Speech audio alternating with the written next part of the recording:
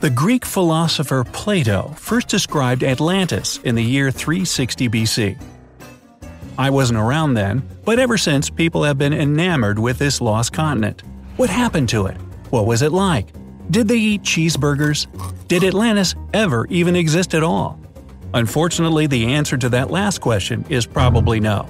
Still, there might be some hope, as geologists stumble across lost continents more often than you might think. Here are 3 sunken lands that might hold you over until the fish people turn up. Number 1. Greater Adria.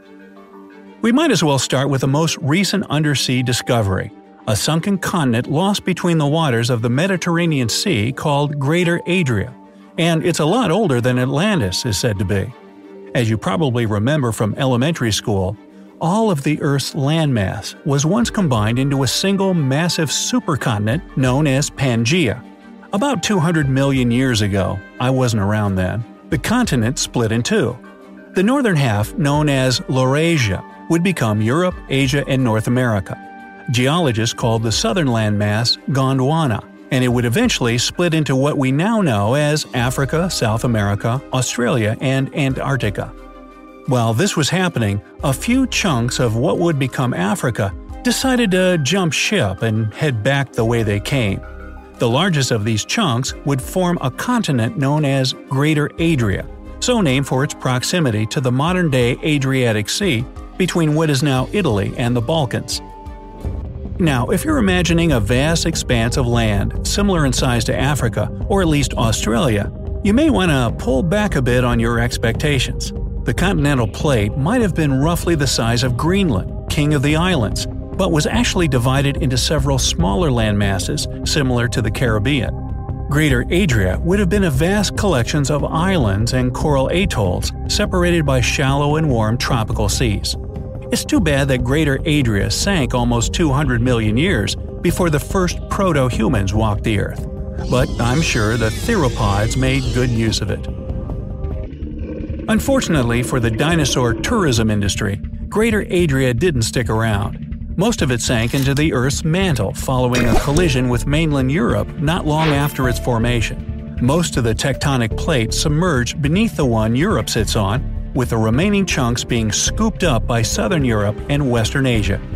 This tectonic collision left lasting marks on the shape of Europe today. The Apennine mountain range, which runs the length of the boot of Italy, wouldn't exist without the last vestiges of Greater Adria scraping off on the bottom of the Alps. Other remnants would end up merging with the coastlines of Croatia, Greece, and Turkey, meaning that there are still places where you can stand on a piece of this vanished landmass. Finding this sunken landmass was no easy feat and took years of research by geologists from multiple countries. You see, Southern Europe is what experts refer to as a mess. This is not a joke, by the way. Dr. Douwe van Hinsbergen, who led the team that made this discovery, described the region by saying, "It is quite simply a geological mess. Everything is curved, broken, and stacked." He contrasted it with the Himalayas, which have relatively few major fault lines stretching across the region. Europe, meanwhile, is a mess of fragmented geological systems. It was only through the use of extensive surveys and state-of-the-art computer models that researchers could guess at what Greater Adria once looked like, as well as where its fragments ended up. Researchers may even be able to guess at what the region might look like in the distant future.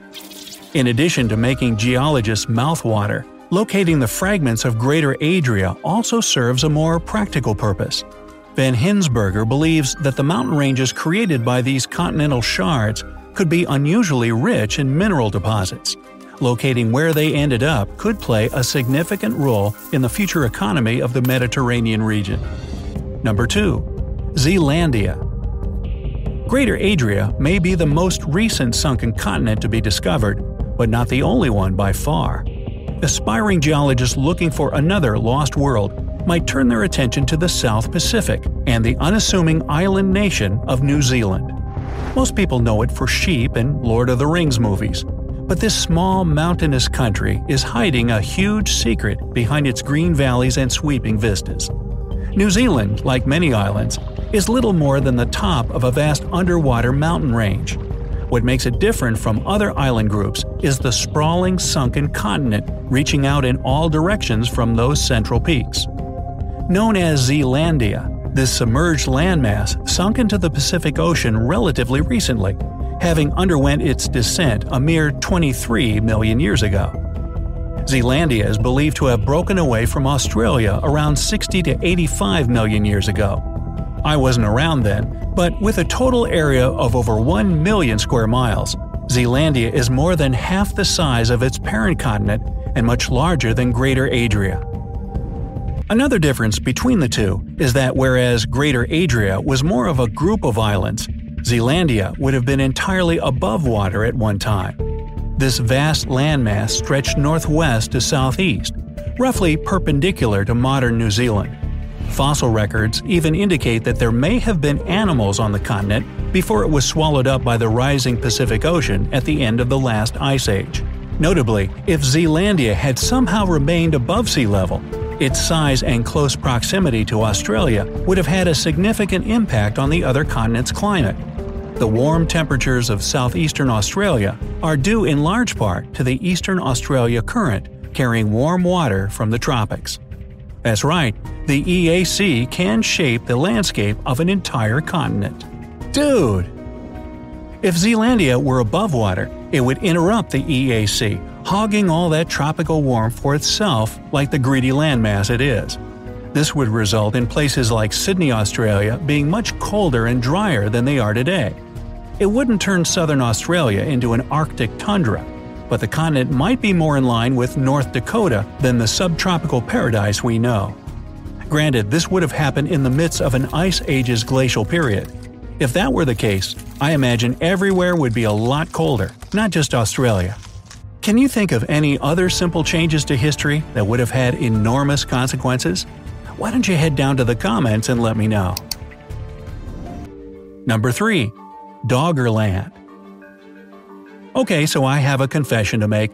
I'm kind of playing a bit fast and loose when I call Doggerland a lost continent. Submerged isthmus just doesn't have the same ring to it, you know? What differentiates Doggerland from the first two entries on this list is that it existed recently enough for humans to have set foot on this lost land. We're talking about thousands of years rather than millions. I wasn't around then, but at its greatest extent in the year 16,000 BC, this landmass stretched from Denmark to France and reached out to envelop the British Isles.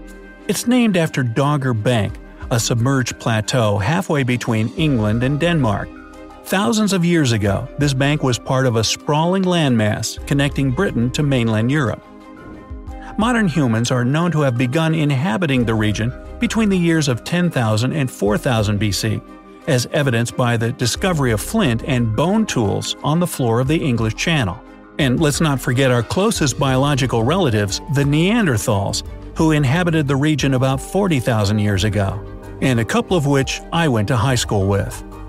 As with all good things, Doggerland eventually came to an end. And as with Zealandia, it was receding glaciers and rising sea levels that did this landmass in. In this case, they were likely assisted by a massive tsunami that's believed to have struck the region in the 6200s BC, devouring much of the northern coastline. Dogger Bank managed to hold out a bit longer than the rest of the subcontinent, remaining above water until at least the year 5000 BC. If there's any good news for Doggerland, it's that it's possibly the most well-known continent on this list. It even warranted a mention in a story by famed British author H.G. Wells, not something many submerged landmasses can boast.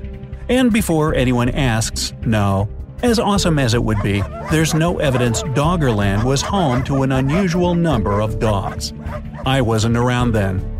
Hey, if you learned something new today, then give the video a like and share it with a friend. And here are some other cool videos I think you'll enjoy. Just click on the left or right one. And remember, stay on the bright side of life.